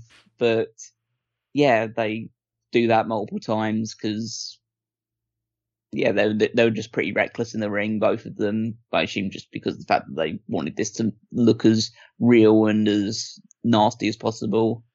You have the referee stoppage, attacks with a chair afterwards. Gage comes out, puts him in the hurt lock. Yeah, the kid comes out, tries to jump on Goldberg's back. No, Goldberg jump on Lashley's back. Lashley pulls him over into the hurt lock. takes him out. MVP tries to like backpedal a little bit because essentially his WWE champion and client just choked out a kid. 15-year-old kid, I think. Yeah. 16 maybe. And like, Gage, to the kid's credit, goes out like a light after being ragdolled for like 10 seconds. Yeah. Of course he doesn't. He doesn't. Of course he doesn't feel anything like a minute later when he's like sitting up with his dad and stuff like that, and just like at least I appreciate him selling it in the first place, but then you just like maintain it a little bit, and then Goldberg obviously sees that his son is down and he shouts at Lashley, shouts that he's dead and stuff like that. So that's clearly the indication that this is going to Saudi. Yes, Goldberg is probably going to become WWE champion in Saudi Arabia. And that means that he's probably, because of the way that his deal is structured, he's not going to wrestle again until the Royal Rumble. False. I hate the idea of Goldberg winning this championship. The Saudi thing, if he has the other match and then Lashley wins again, it's not going to be something I'm going to be thrilled about, but at least it's the better alternative. I don't want Goldberg winning this championship, and I don't want Goldberg holding it until WrestleMania or anything along those lines either. So I think Goldberg wins in Saudi, and then you immediately have Survivor Series sets up the Goldberg-Roman match that you were supposed to get at WrestleMania last year, and Charlotte versus Becky, because who hasn't got enough of that? So you got 2 solid matches for Survivor Series if you put that belt on Goldberg in October. But who do you see? Is that when? I mean, I'd assume that if you are putting the title on Goldberg, is that when you do the Big E thing? Because Big E always talks about how he wants to beat Goldberg. And then you give Big E his moment, like literally, of he wants to face Goldberg. Let him fight Goldberg.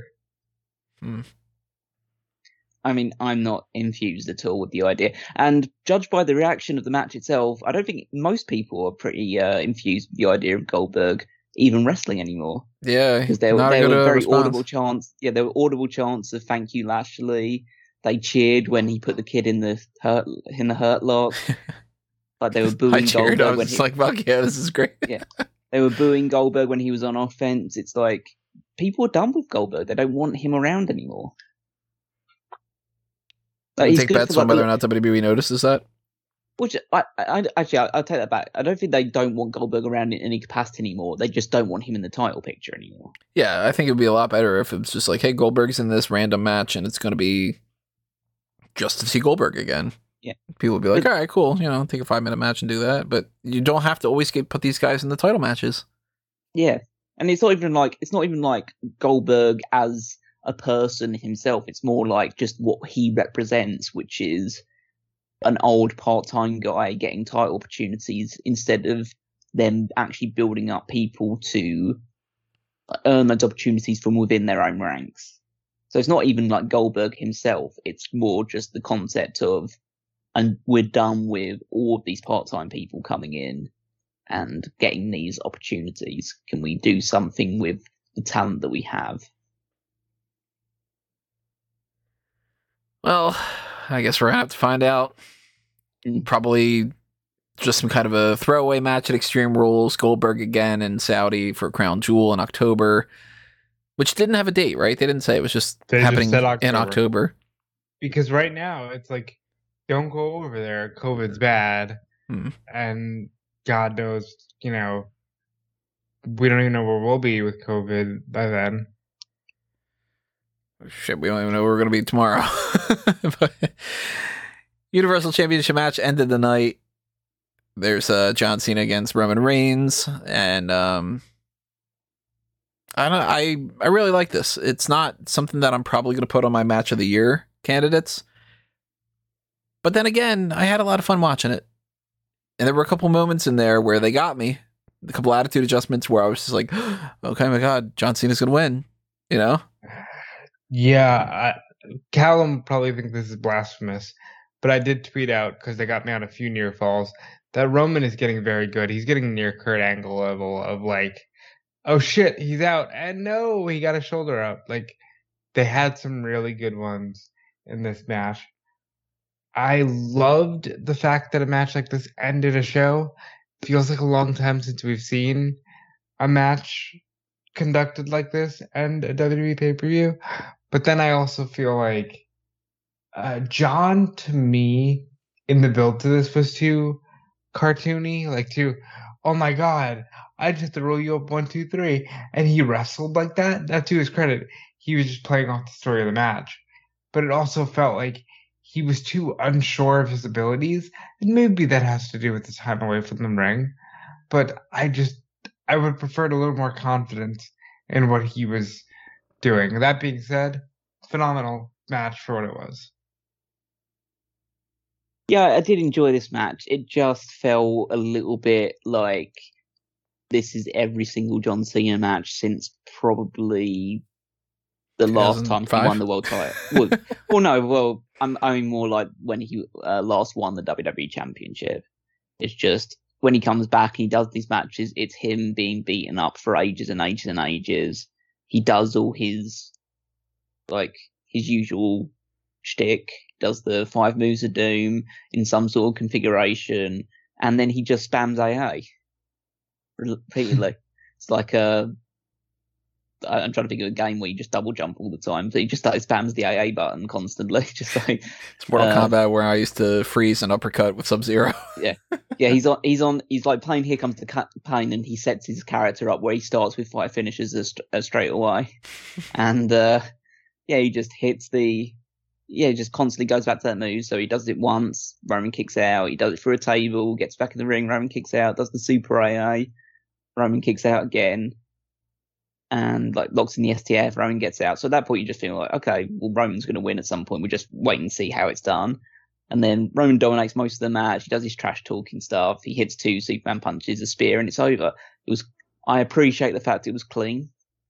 I don't think it needed to have all the bells and whistles, even though that's what I was expecting to happen.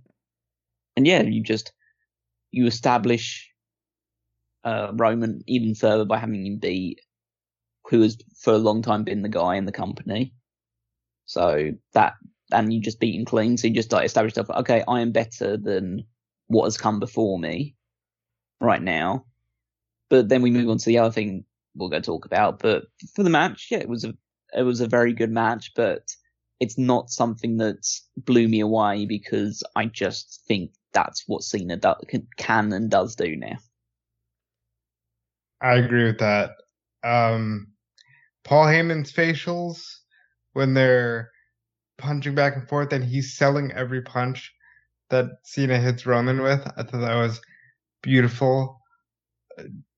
Paul is so good and he adds so much to little moments like that, and I really did appreciate all that.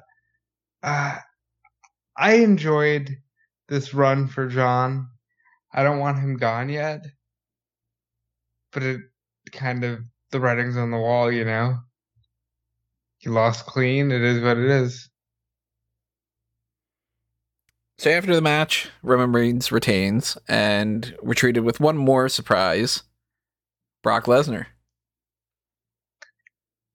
Brock Lesnar looks like he has been sitting on his farm and doing nothing but lifting weights and eating raw steak. The guy looks huge, and he looks like he will run right through any human that even looks at him the wrong way.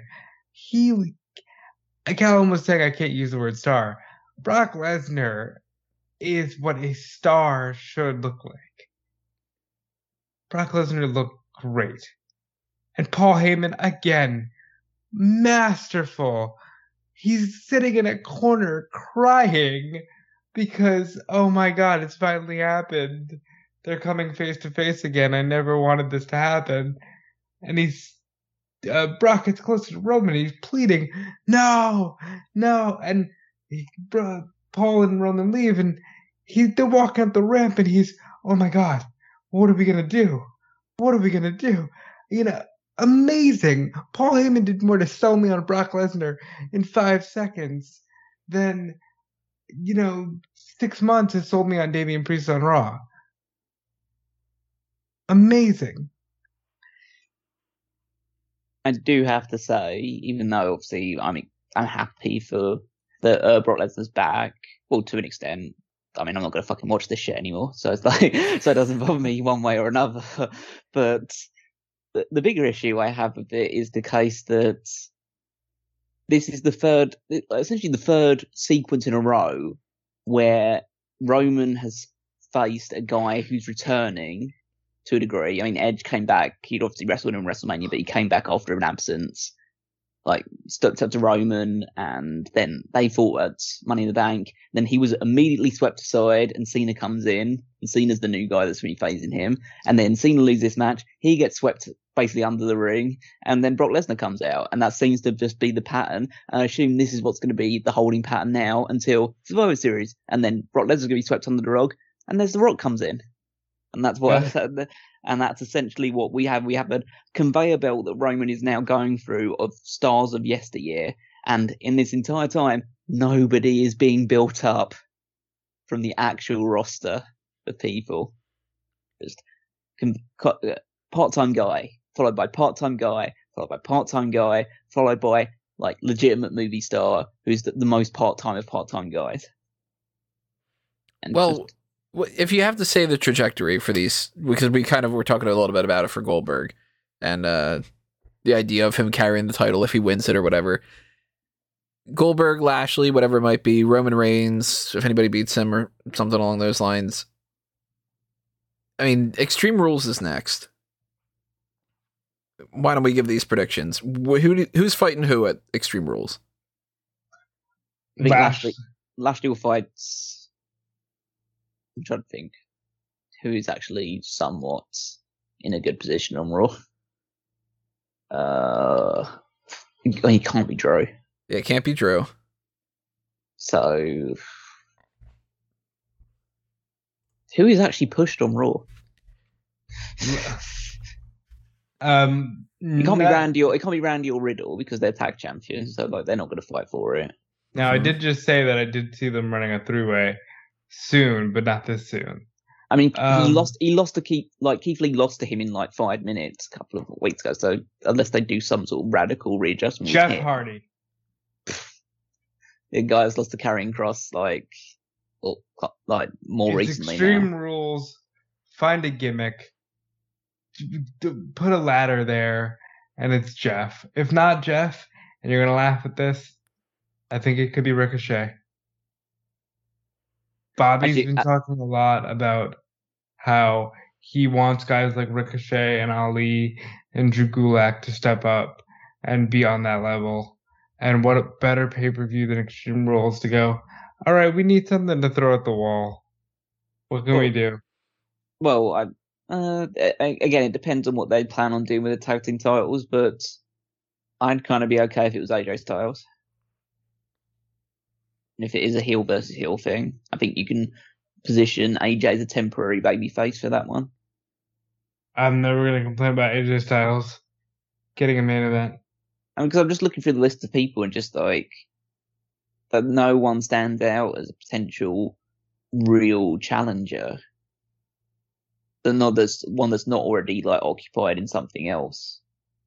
It's like, I mean, to be honest, the most protected person on Raw right now that isn't like Damian Priest or something like that, because obviously he just won the title, so I don't think you'd elevate him straight away, is fucking Reggie. Imagine if it's Reggie versus Lashley at Extreme Rules.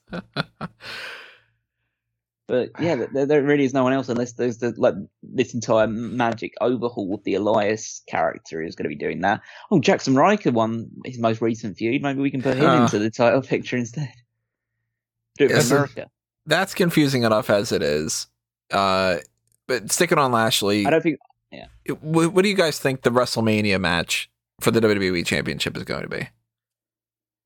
Yeah, this is Survivor. This is a SummerSlam, so this is like theoretically going into tonight's show. They should have known what they want to do for WrestleMania, at least for a tentative option.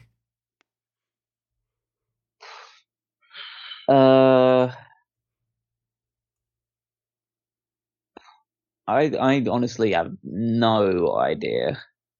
what they're going to do for the WWE Championship match. If we stick on the current path of like, we just want to fill the void, Goldberg and Cena. You can keep the belt on Goldberg and just do the John Cena match because why not? Yeah, I can't think of anyone that's like full time that would be doing it right now. Like maybe you transition the belt back to McIntyre at some point and you do Cena McIntyre or something. I don't know. But yeah, there's nobody on the actual roster that is built well enough to be WWE champion heading into WrestleMania at this point. I'm drawing a complete blank. Not even Lashley. I have no idea. I like that you asked the question and yet you don't have an answer. I was hoping you guys would give me something I'd go, maybe that. There's a reason why we're all saying this stuff. It's just that there's like, I'm sure we could ask loads of people and they would have like suggestions and stuff like that, but I don't know how you get to that point. And the fact of the matter is we won't know until at the very earliest the Royal Rumble any real indication of where they're going with it. Right. I think if I had to pick what I would want, I'd probably go Keith Lee wins the Royal Rumble and fights Bobby Lashley for the championship. Just because I like Keith Lee. So, yeah. Well, I mean, my idea is, well, my concept is that I feel like Big E will be champion by that point. And I think he'll be WWE champion, he won't be Universal champion. So I'm thinking he defends the title against someone, maybe. Unless they decide to take the Universal title off of Roman somehow, maybe through Brock, put him on Raw because Raw needs ratings. Because that's another thing we haven't talked about. SmackDown tonight, which is doing better than Raw in the ratings, got Becky and Brock. Maybe Raw needs one of those because Raw's a dud. They could always swap the champions. They've done that in the draft before. First round pick, yeah. Monday Night Raw drafts Roman Reigns, that kind of thing. And then they hand their titles over to each other like oh god, I hope not. Street Profits. That's and ridiculous. They did. Hopefully at that point, if they do that, they just hand Roman the red belt.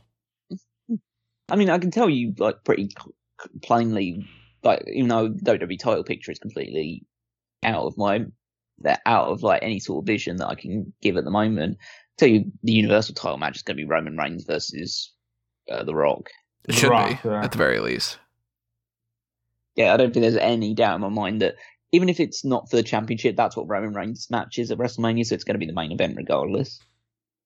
So if they have taken the Universal title off of him by that point, and it goes to someone else, then that just adds again the whole. I couldn't really tell you at that point, but if it's still on Roman, then he's facing The Rock, and he'll probably beat The Rock, and then we just see who they eventually build up to eventually beat him. So, but that's all I can really project at this point in time. Well, I want to know what ideas everybody has. Drop them in the comments below. Where would you like to see things going forward for the next couple of months leading up to WrestleMania? Do you have any ideas in mind of what you would like to see at Extreme Rules? And then, following through with that, you've got the Saudi Arabia show, Crown Jewel, coming in October.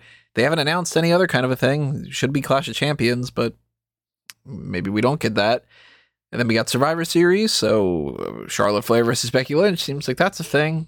Maybe we get Roman Reigns versus, maybe that's the Goldberg match after he beats Bobby Lashley. It's, I don't know. I mean, this is kind of confusing times. I don't think WWE knows exactly where they're going with a lot of these things either, but that's the pay-per-view. That's SummerSlam. Overall, you guys thinking thumbs up, thumbs down, thumbs in the middle, one thumb up, one thumb to the side in some kind of weird crooked way? Thumbs in the middle. Well, like I said, where it hit really strong. Where it didn't, it felt awful. My thumb is pointing out the other side of like the road, looking to hitch a wagon away from this company and towards back to professional wrestling. Callum, give us a little bit of an insight on how the fantasy league played out with this. Okay. Oh yeah, I can definitely give a bit of an indication there. So in terms of, obviously we did our predictions for this show. Got the final ones up here, and the person that did the best on this one is someone who got 100% right. And that's Is it Tony. you? That was Tony. Really? Tony Really? got Reigns, Lashley, Flair, but obviously the Belair thing is different because that match was taken out of it. It wasn't Sasha Banks versus Belair, so we're going to discount that one. So you got Reigns, Lashley, Flair, Edge, Usos, RK Bro, Priest, Bliss, and McIntyre. So got all of those ones correct. I got wrong both. I thought Nikki Ash would retain, and I thought Jinder Mahal would win. So I got 2 wrong. Rob only got 1 wrong, which was Mahal. Oh no, actually you got 2 wrong as well. I got 2 wrong too. I went Marie. for Eva. Yeah. Stupid Eva. But the tiebreaker on that one is who got closest to the time of the Goldberg Lashley match, which based on the time that's currently being given on Wikipedia of 7 minutes and 10 seconds. Rob had 7 minutes 16. Oh, I had 5:38. So Rob was close. So Rob was closest. What that will mean for the fantasy league is that Tony will be able to make 3 changes to his team when we do the next round of roster shakeups. Rob can make 2 changes. I can only make the solitary change, which is really disappointing for me because the thing is I have to make 1 change because I have Bronson Reed on my squad. So he's the one that I have to get rid of. So I can't even make any real changes based on the rest of the other people. And I'm struggling really badly with my team. It's been a really bad one because I decided in the whole grand scheme of things as well to make Karrion Kross my protected pick, and that's really blown up in my face. Oh. So the good thing about that is that because Tony won the thing, it means that Rob didn't win it on a second straight one. So that means that there's no additional punishments or anything like that. So Tony can't remove someone from one of our teams or anything like that unless he wins Extreme Rules as well. It's been a bad one for me for predictions as well. I haven't won a single prediction contest yet. It's gone Rob, Tony. Rob, get one of these wrong that you were supposed to be going next. Let me get 2. No. If anyone's interested in how it's going this week, I haven't obviously tabulated the scores for SummerSlam yet. So once they're added, actually go through the plugs a little bit, and I'll add them together and see what we've got for SummerSlam, and I can tell you exactly where we are before. Obviously, the week that ends after Takeover, I can give you an indication of where we are currently for this week. Where we are on the podcast for this week. Tomorrow night, we've got another pay-per-view. NXT TakeOver 36 is happening. So just the same as we did right now, we have this post-show that was live up on here. We're going to have the same sort of deal. Live post-show following NXT TakeOver 36 tomorrow night. And then we're kind of up in the air. We don't know what the main event is going to be next week. We don't even know what day we're going to record next week necessarily. So that might factor in a little bit too. But we're currently thinking maybe some kind of Wrestling with the Past. Wrestling is 2020, talking about CM Punk's pipe bomb. And just kind of carrying along with, the biggest story that's going on for this week in professional wrestling. And, whenever we do that, you'll know when you follow and you like and share and you subscribe and you do all of those good things over there, especially if you have those email alerts, which you should have, because that way you know when we go live for these kind of things. Like if you don't have that set up tonight, maybe you didn't know that we were live specifically and getting ready to get this podcast started. But there you go. If you do that, you'll be aware of that.